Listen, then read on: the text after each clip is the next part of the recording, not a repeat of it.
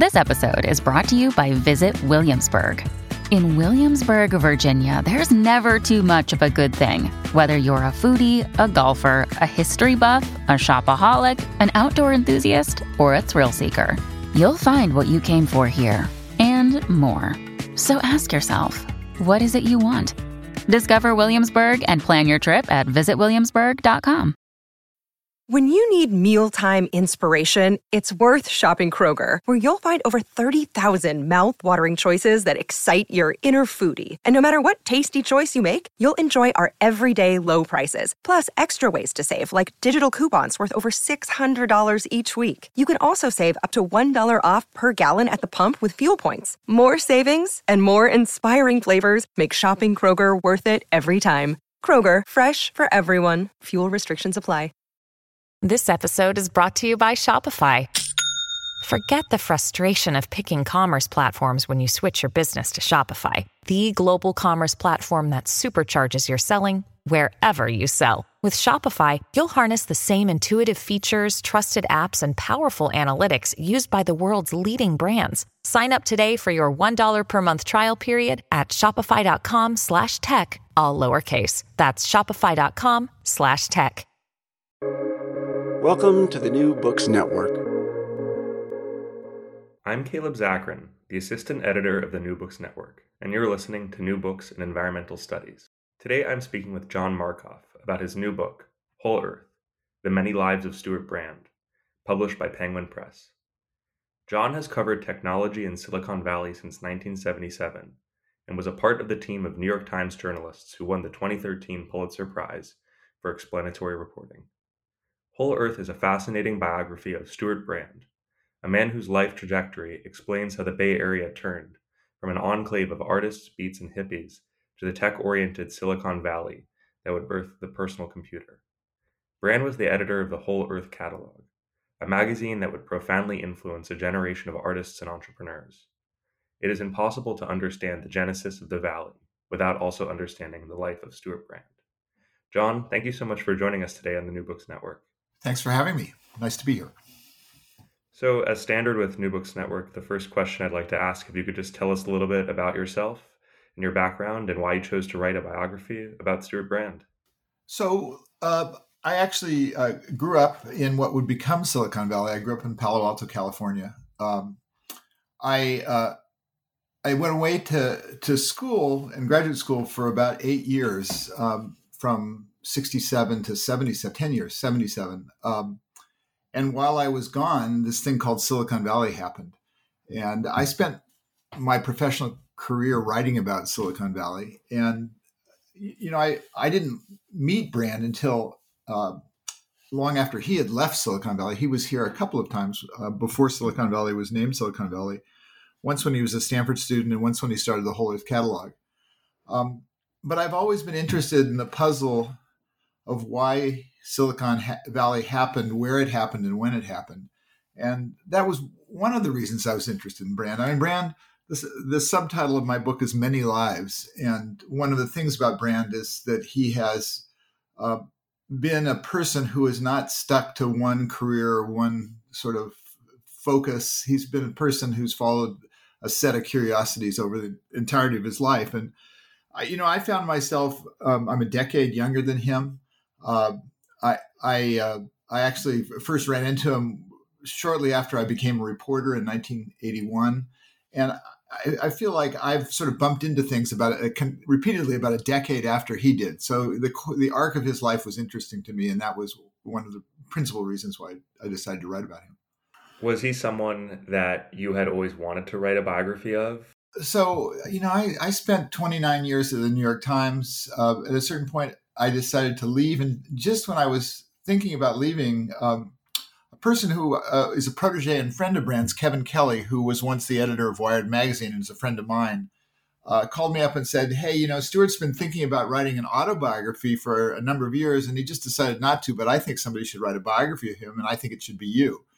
And I thought about that, and I went over and talked to Stewart, and I was looking for a project. I was sort of, what was I going to do after I'd been a newspaper reporter for 45 years? And all of the things that he had done in his life were interesting to me, so it sounded like it'd be fun. took a little bit long. I didn't know what to expect.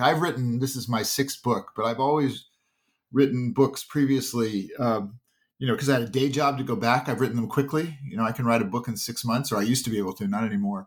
But I spent from the end of 2016 until I finished this book early, but COVID delayed it. So sometime in early 2021, I finished this book. So it was 4.5, 5 years. Yeah, I think Brand, so much has happened in his life. He's still alive and kicking, still doing things. I was wondering if you could just give as much as possible, a little capsule biography of some of the things that he's been involved with, just to give listeners a bit of a sense of how interesting this man is. Yeah. Okay. So let's see the quick narrative of Brand's life. He grew up in a Midwestern town, Rockford, Illinois, about an hour from Chicago. Not a particularly interesting town, a manufacturing center. He summered because his family sort of had upper class roots, although his parents were independent. But he summered in central Michigan at Higgins Lake, and that was very much a parallel to a kind of the way Hemingway grew up, growing up in the suburbs of Chicago and summering at Walloon Lake. And so he had that kind of what he calls a free-range childhood, outdoors.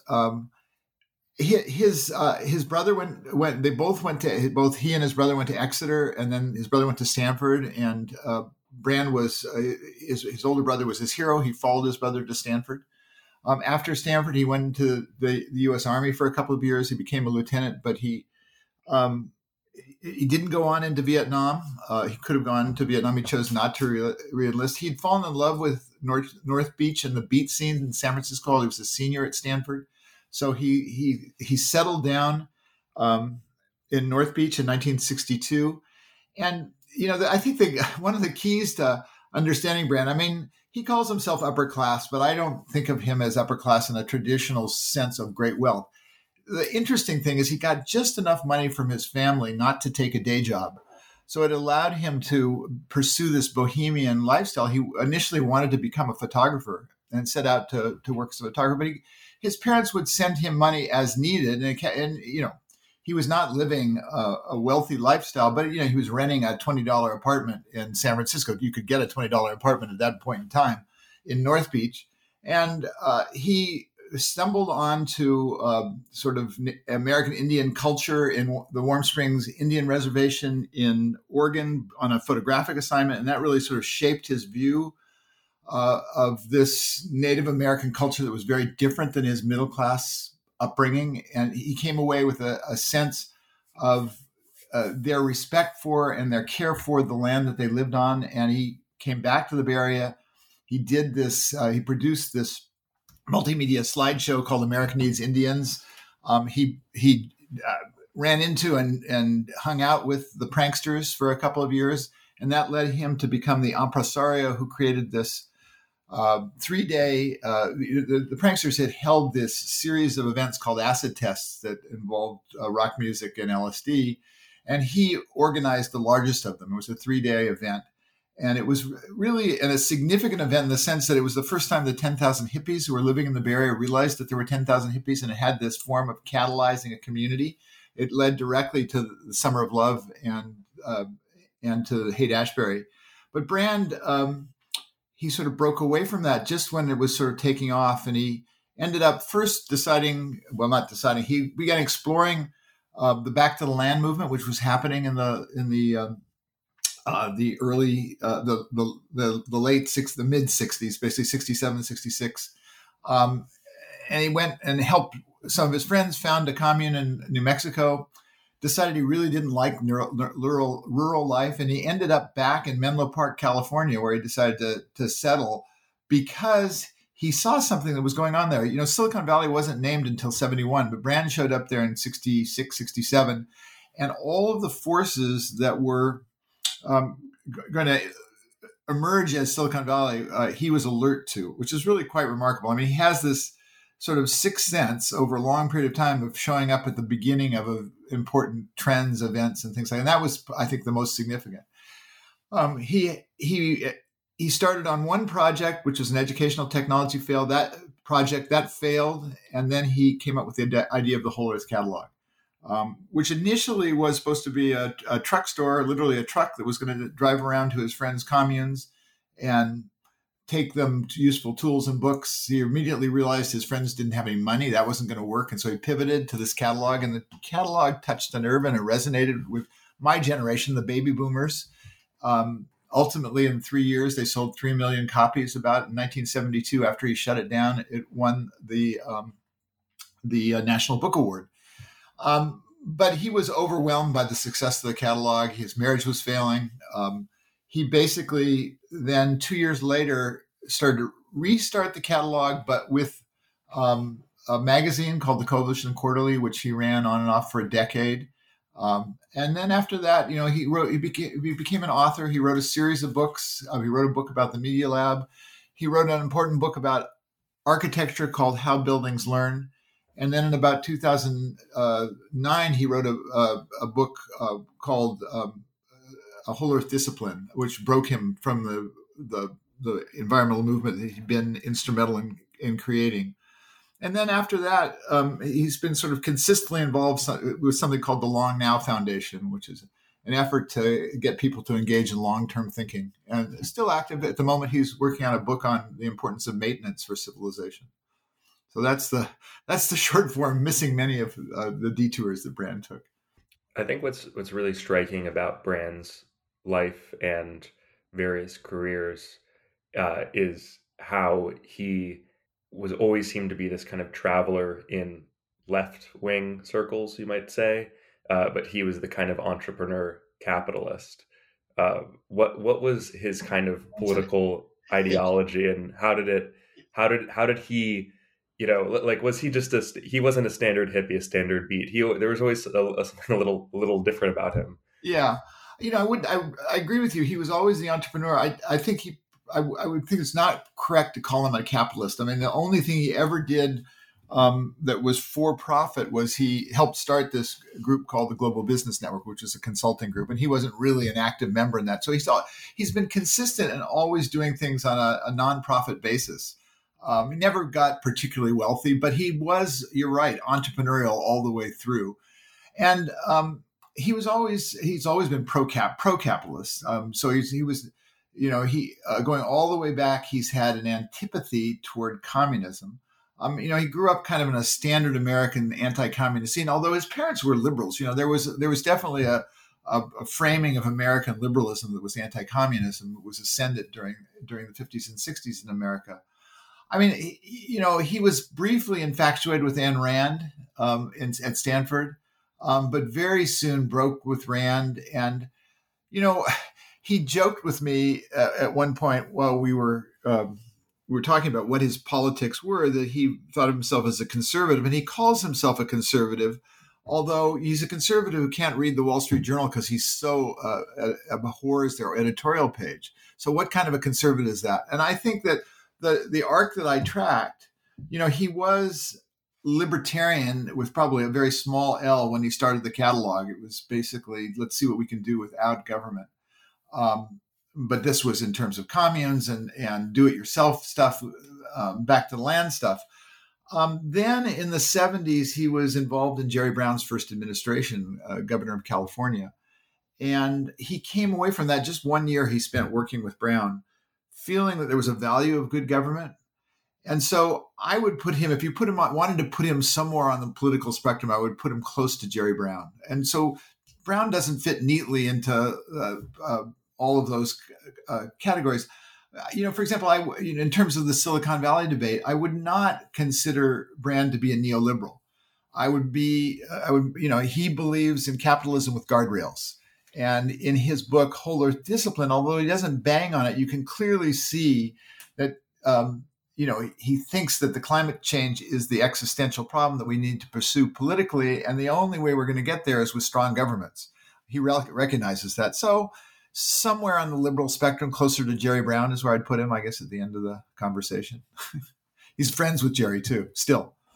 Yeah, that's very interesting. And I think that, part of his outlook might be, like you mentioned to and allude in the book, his childhood upbringing in the 1950s when just anti-communism was so widespread, that it was just, the air that people were breathing.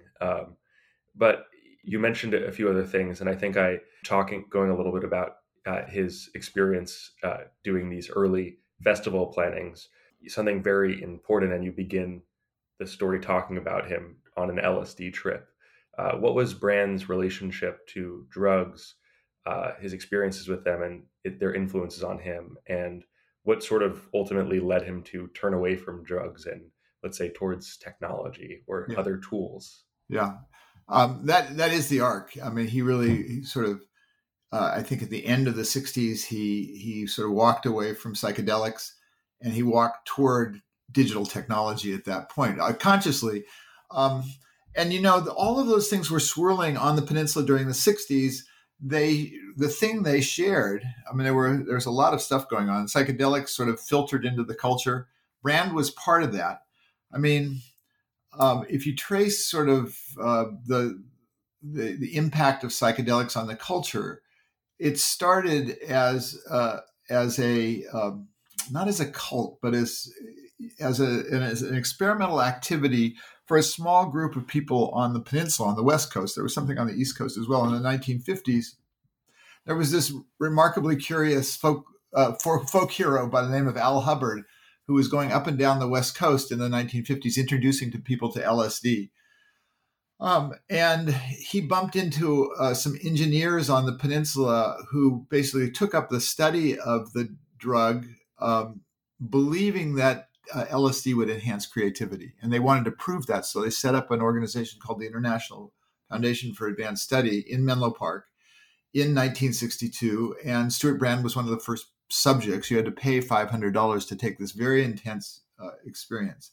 And what was happening through that, I mean, it started as a defined experiment on mind expansion or the creation of creativity. There were all these other threads around augmenting human intelligence, like the early computer stuff that were going on in the peninsula. And they were sort of interwoven, and there were religious movements. There was EST later on. All this stuff was happening. And drugs basically, in the midst of that, filtered out into the culture. And by the late 1960s, when I was in college, it had become a recreational drug, but that's not how it started. So Brand followed that arc. The rise of the Grateful Dead in the San Francisco music scene was very tied to psychedelics. And then he had various, I wouldn't call it, he had various bouts of depression, severe depression, and the drugs seemed to make that worse. At a certain point in the late 1960s, I mean, Kesey, who had been sort of this, this vocal voice for LSD and changing society, renounced LSD. They had the acid test graduation in San Francisco, which Brand was part of. And he literally, in 1969, I think was the last time he took LSD, he walked away from it feeling that he'd gotten everything he could get out of LSD. I mean, there were points where he was a huge advocate of LSD for giving you sort of the ability to see the world in new ways. And he decided that there were limits and it was time to move on. Kesey had gone through this thing where Brand took him to see this advanced computer system that Doug Engelbart was developing that would be sort of the forerunner to modern computing. And Kesey came away shaking his head and saying, well, this is the next thing after LSD. And I think that was Brand wrote this seminal article about the future of computing in Rolling Stone magazine. And that's how he began the article, with that assertion that computing was the next big thing after psychedelics. He doesn't deny any of that period in the 60s, but I think he moved past it. Yeah, can you talk about that experience with Doug Engelbart and just his influence? And I believe it was called the mother of all demos. Yeah. Stephen Levy wrote a piece in which he describes it as the mother of all demos. So Engelbart was an engineer who'd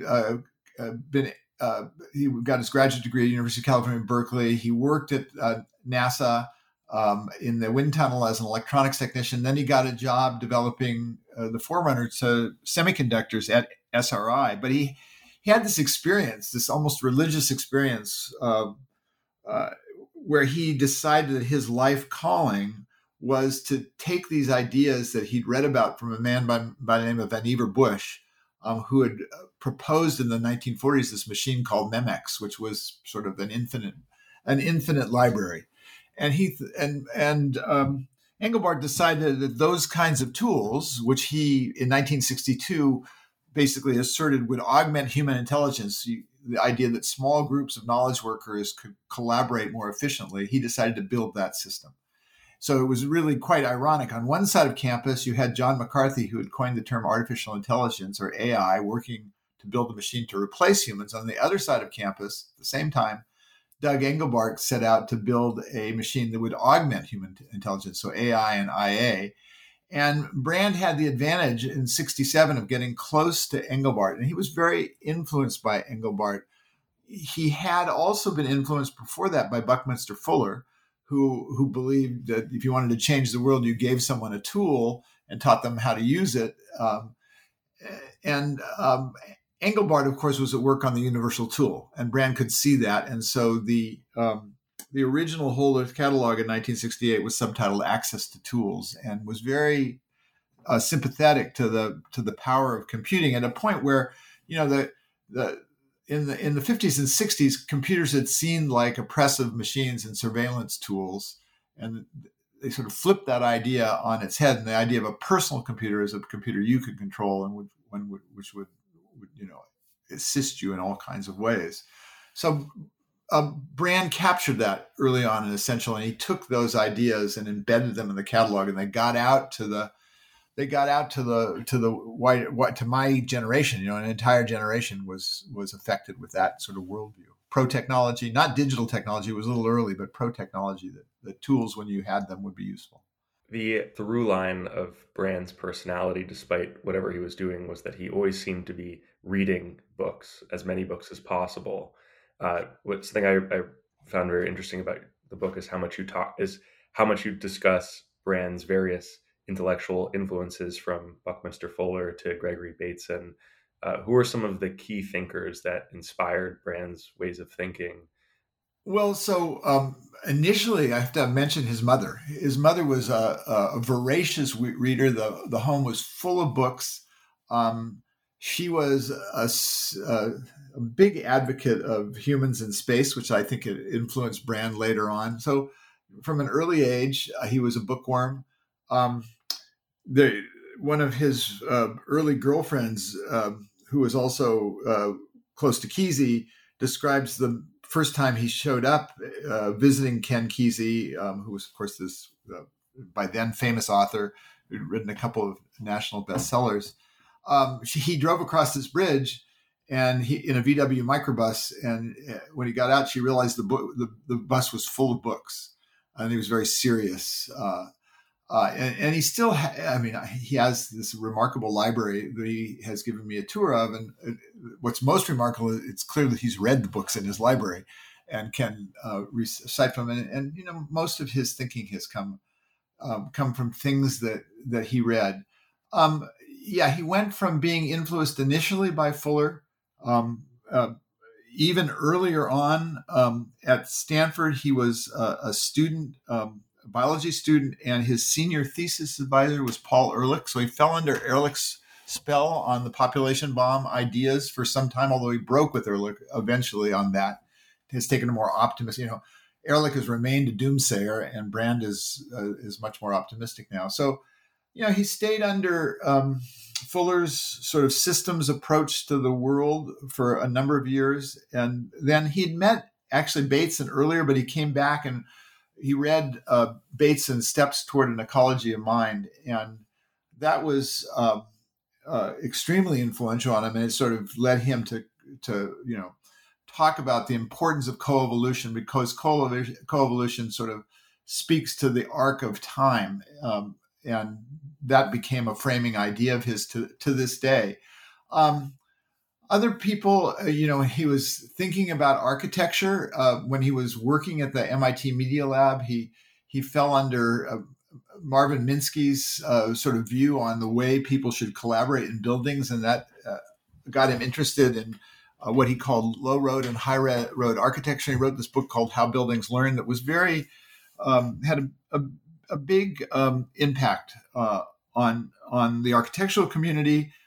This is buildings over time, and he was sort of an advocate not of perfect buildings like Steve Jobs' perfect circle in Cupertino, but buildings that evolve as they're used for different purposes.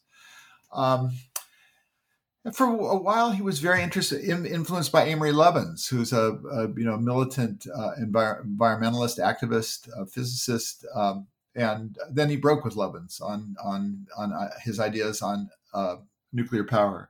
He's gone back and forth on activism.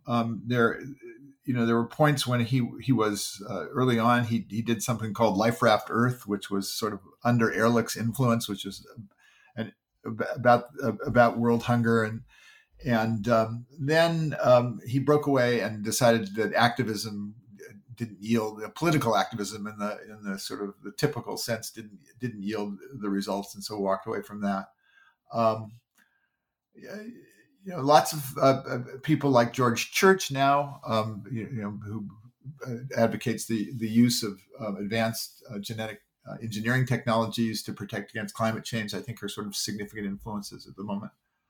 Obviously, Stewart, since even his childhood, as you talk about, has always been concerned with environmental causes and issues, and you see that with his Project America Needs Indians as well.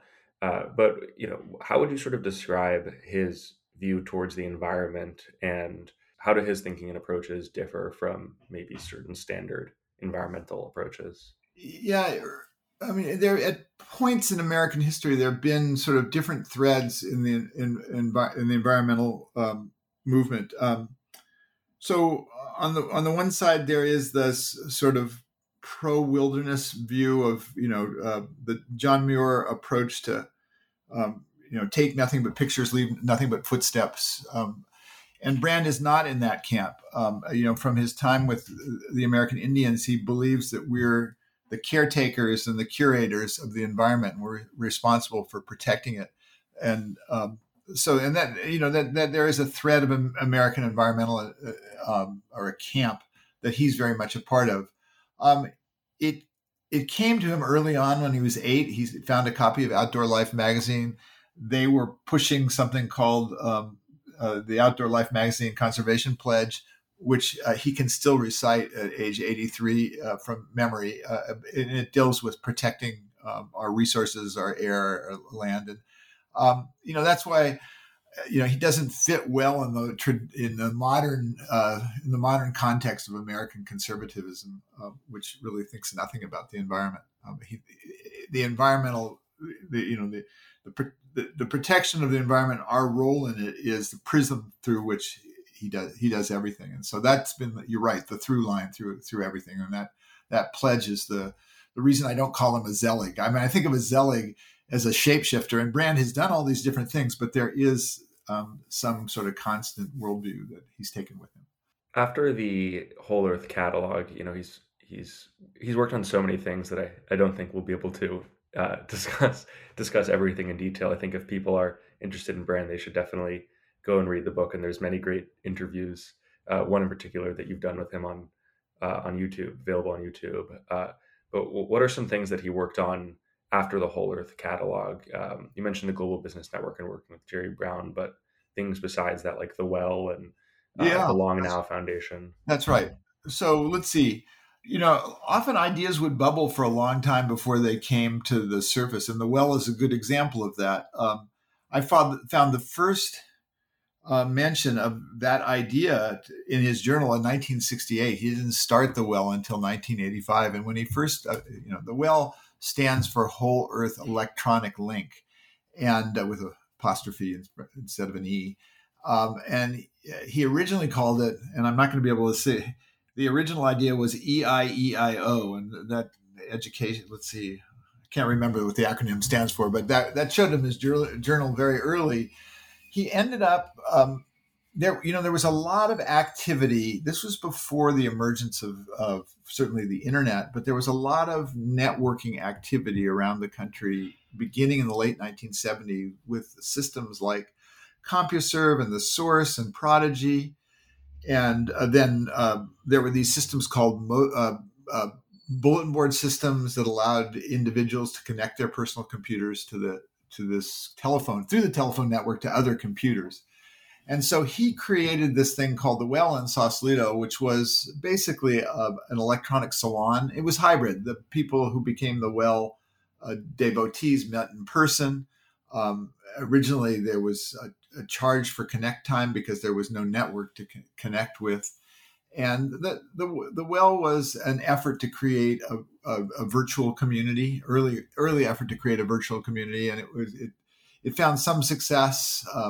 The Grateful Dead had some followers called the Deadheads, and a lot of the Deadheads used the Well to stay in touch. And there was kind of writers participated in the Well, technology writers showed up there, so it had its moment. But after the Whole Earth Catalog, the next big project was a new games festival. He created this idea of games that didn't have a zero-sum sort of outcome, games that everybody could win at. And that was a movement that he successfully created. And then he kind of backed away from it because he really enjoyed fighting, being really, not killing fighting, but he was a vicious boffer. If you know what a boffing sword is, this kind of nylon thing that replaces a sword that you can whack people with. And he invented a number of games where they weren't separated by gender, everybody could play, and that became a successful movement for a while. There was a sort of a new games movement in the country, sort of at the tail end of the hippie era. Then he spent a lot of time on Coevolution Quarterly. What else to single out? He really spent, the Global Business Network was this consulting organization that took ideas that his colleague Peter Schwartz, who had worked for Shell, had about strategy and planning for corporations, which involved scenarios.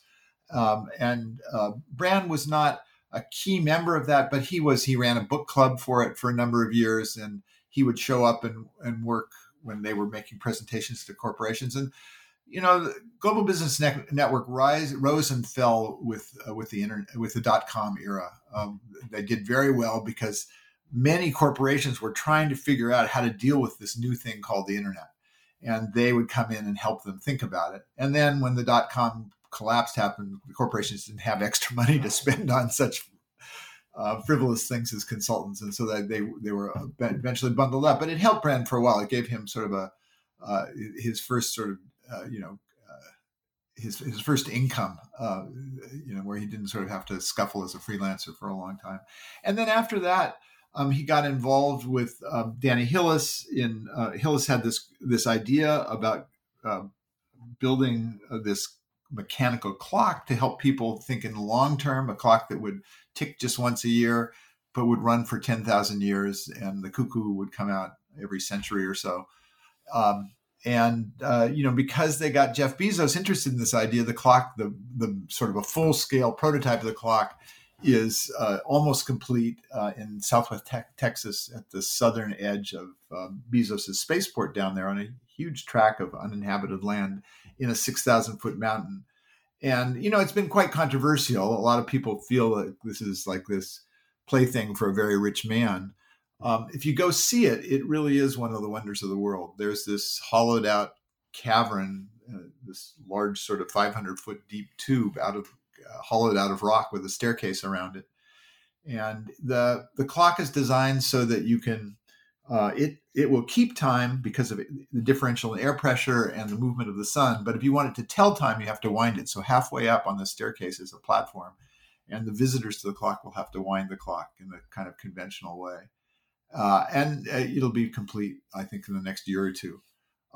But the organization has, it's built a lively organization in San Francisco. The Interval Bar is the company headquarters. It's next to this vegan restaurant in San Francisco called Greens, and it's probably the most interesting bar in San Francisco. They have weekly events there, and they have monthly events at the SF Jazz Center. And so they've got this sort of thriving organization that they've created. out of that spun a project that he and his wife have pursued for the last decade called Revive and Restore, which is also controversial because George Church is one of their collaborators. And Church, of course, has proposed the idea of bringing back the extinct woolly mammoth. And that's conjured up visions of Jurassic Park for people who've gone to Hollywood movies. I actually think it's a little unfair. I think the technologies are not there yet for bringing back extinct animals, although they are starting to bring back the chestnut, which is really quite remarkable. Something that a tree that covered America at one point and then went away. I think that would be remarkable. They're also working on technologies that would enhance the ability of coral to survive bleaching as a result of climate change. And so they're doing a variety of things like that really gets at the first sentence in the Whole Earth Catalog in '68 was Brand's pronouncement that we are as gods and we might as well get good at it. And the Revive and Restore is an organizational expression of that idea that we have responsibility for our role in this world. I think those are the sort of recent high notes. So yeah, you've obviously met Brand before. I spoken with him several times, and in addition to researching his life, what's your sort of general sense of him? Like, what makes him the person he is? What makes him tick? Well, so that was something that I tried to get at. I mean, he clearly was a child of the Midwest. I mean, he came to Stanford as this hyper intellectual kind of, how would I describe him? I mean, he was, if you've ever said, you wouldn't have seen the television show Leave It to Beaver, perhaps, but just very middle class, middle American kid, and who was very eager and interested and intellectual. And, he ran into the counterculture, which he helped create, and went through that. But he kept this sort of interest in ideas. And he also, for a while I wanted to title the book Floating Upstream, because there's a bit of Brand family wisdom that if you toss a brand in the river, they'll float upstream. And that's really quite true about him. I mean, I was a decade behind him. I was part of that same sort of counterculture world that he was, but at the other end of it. He was at the very beginning. I was more toward the middle or toward the end. And I was sort of in college and afterwards a classic New Left person, which I kind of walked away from, when I became a reporter. But in sort of my conversations with Brand, it was really quite refreshing, actually, because he doesn't look at the world in the sort of the cookie cutter way that a progressive person works from. He looks at the world from outside the box, and I would often have to sort of stop myself and sort of put myself in his frame of reference. And it usually it's a thoughtful one. One of the things, he's been called a futurist. He winces when people call him a futurist because he thinks of himself as a pragmatist. And the idea is that you iterate, and if new facts arise, you adjust your worldview of that. And he has done that. I mean, that was, to the dismay of people in certain parts of the environmental movement, he reframed his view on nuclear power, for example. And that's actually become this interesting discussion point. I think many people in the environmental movement still oppose nuclear power, but many of them now oppose it not because of the danger of radioactive waste, but because they think nuclear power won't come quickly enough, which is a very different framing than the debate had before. Brand still, he's still cautiously pro-nuclear. The idea is that we need these non-fossil fuel sources of energy now, and he believes that nuclear power is one of the quickest ways to get there. So that's an interesting debate. But the idea of someone who's thoughtful, who can step outside the box and look at the problems from a different direction is really what comes away from any conversation you have with Stewart. What's your sort of sense of his current status, or how people in the Valley think of him? Do people think of him as this person that very much was, one of the founding fathers of the Valley, or is he, a sort of a forgotten, explore? It's a little bit of both, I think. So I was kind of struck after Donald Trump was elected, the zeitgeist on Silicon Valley nationally really shifted rapidly from Silicon Valley can do no wrong to Silicon Valley can do no right over the space of a couple of years. And in 2017, there were two books that appeared. Jonathan Taplin's Move Fast and Break Things and Franklin Foer's World Without Mind. They were both sort of devastating critiques of the nightmare that had been brought by social media and what it was doing to democracy. And they both began with Stewart Brand. And I thought, well, that's interesting, with biographical sketches, which is part of the lore. And I have reasons for thinking why I think that happened, but I also think it's wrong. What I came away, in particular, from finding one of Stewart's journals that I hadn't read. I mean, I looked at his journals when I wrote an earlier book in 2000, and I went back to the journals, and then he gave me another one that for some reason he hadn't given to Stanford. It was a journal he kept in 2017 when he tried to do the Educational Technology Fair, and it didn't work. And a lot of it has to do with the clash of the people he worked with, which were some classic new leftists who came from San Francisco State. They just didn't get along. It left him with a lifelong bitter taste for the left, for what he considered the new left, in a very ironic way, because he was very close to some of the people who were the founders of the new left, as I saw. People like Abbie Hoffman was a close friend of his and things like that. So it was not completely, but he really didn't like the Maoists. And there was a period when the American student left was influenced by those kinds of ideas.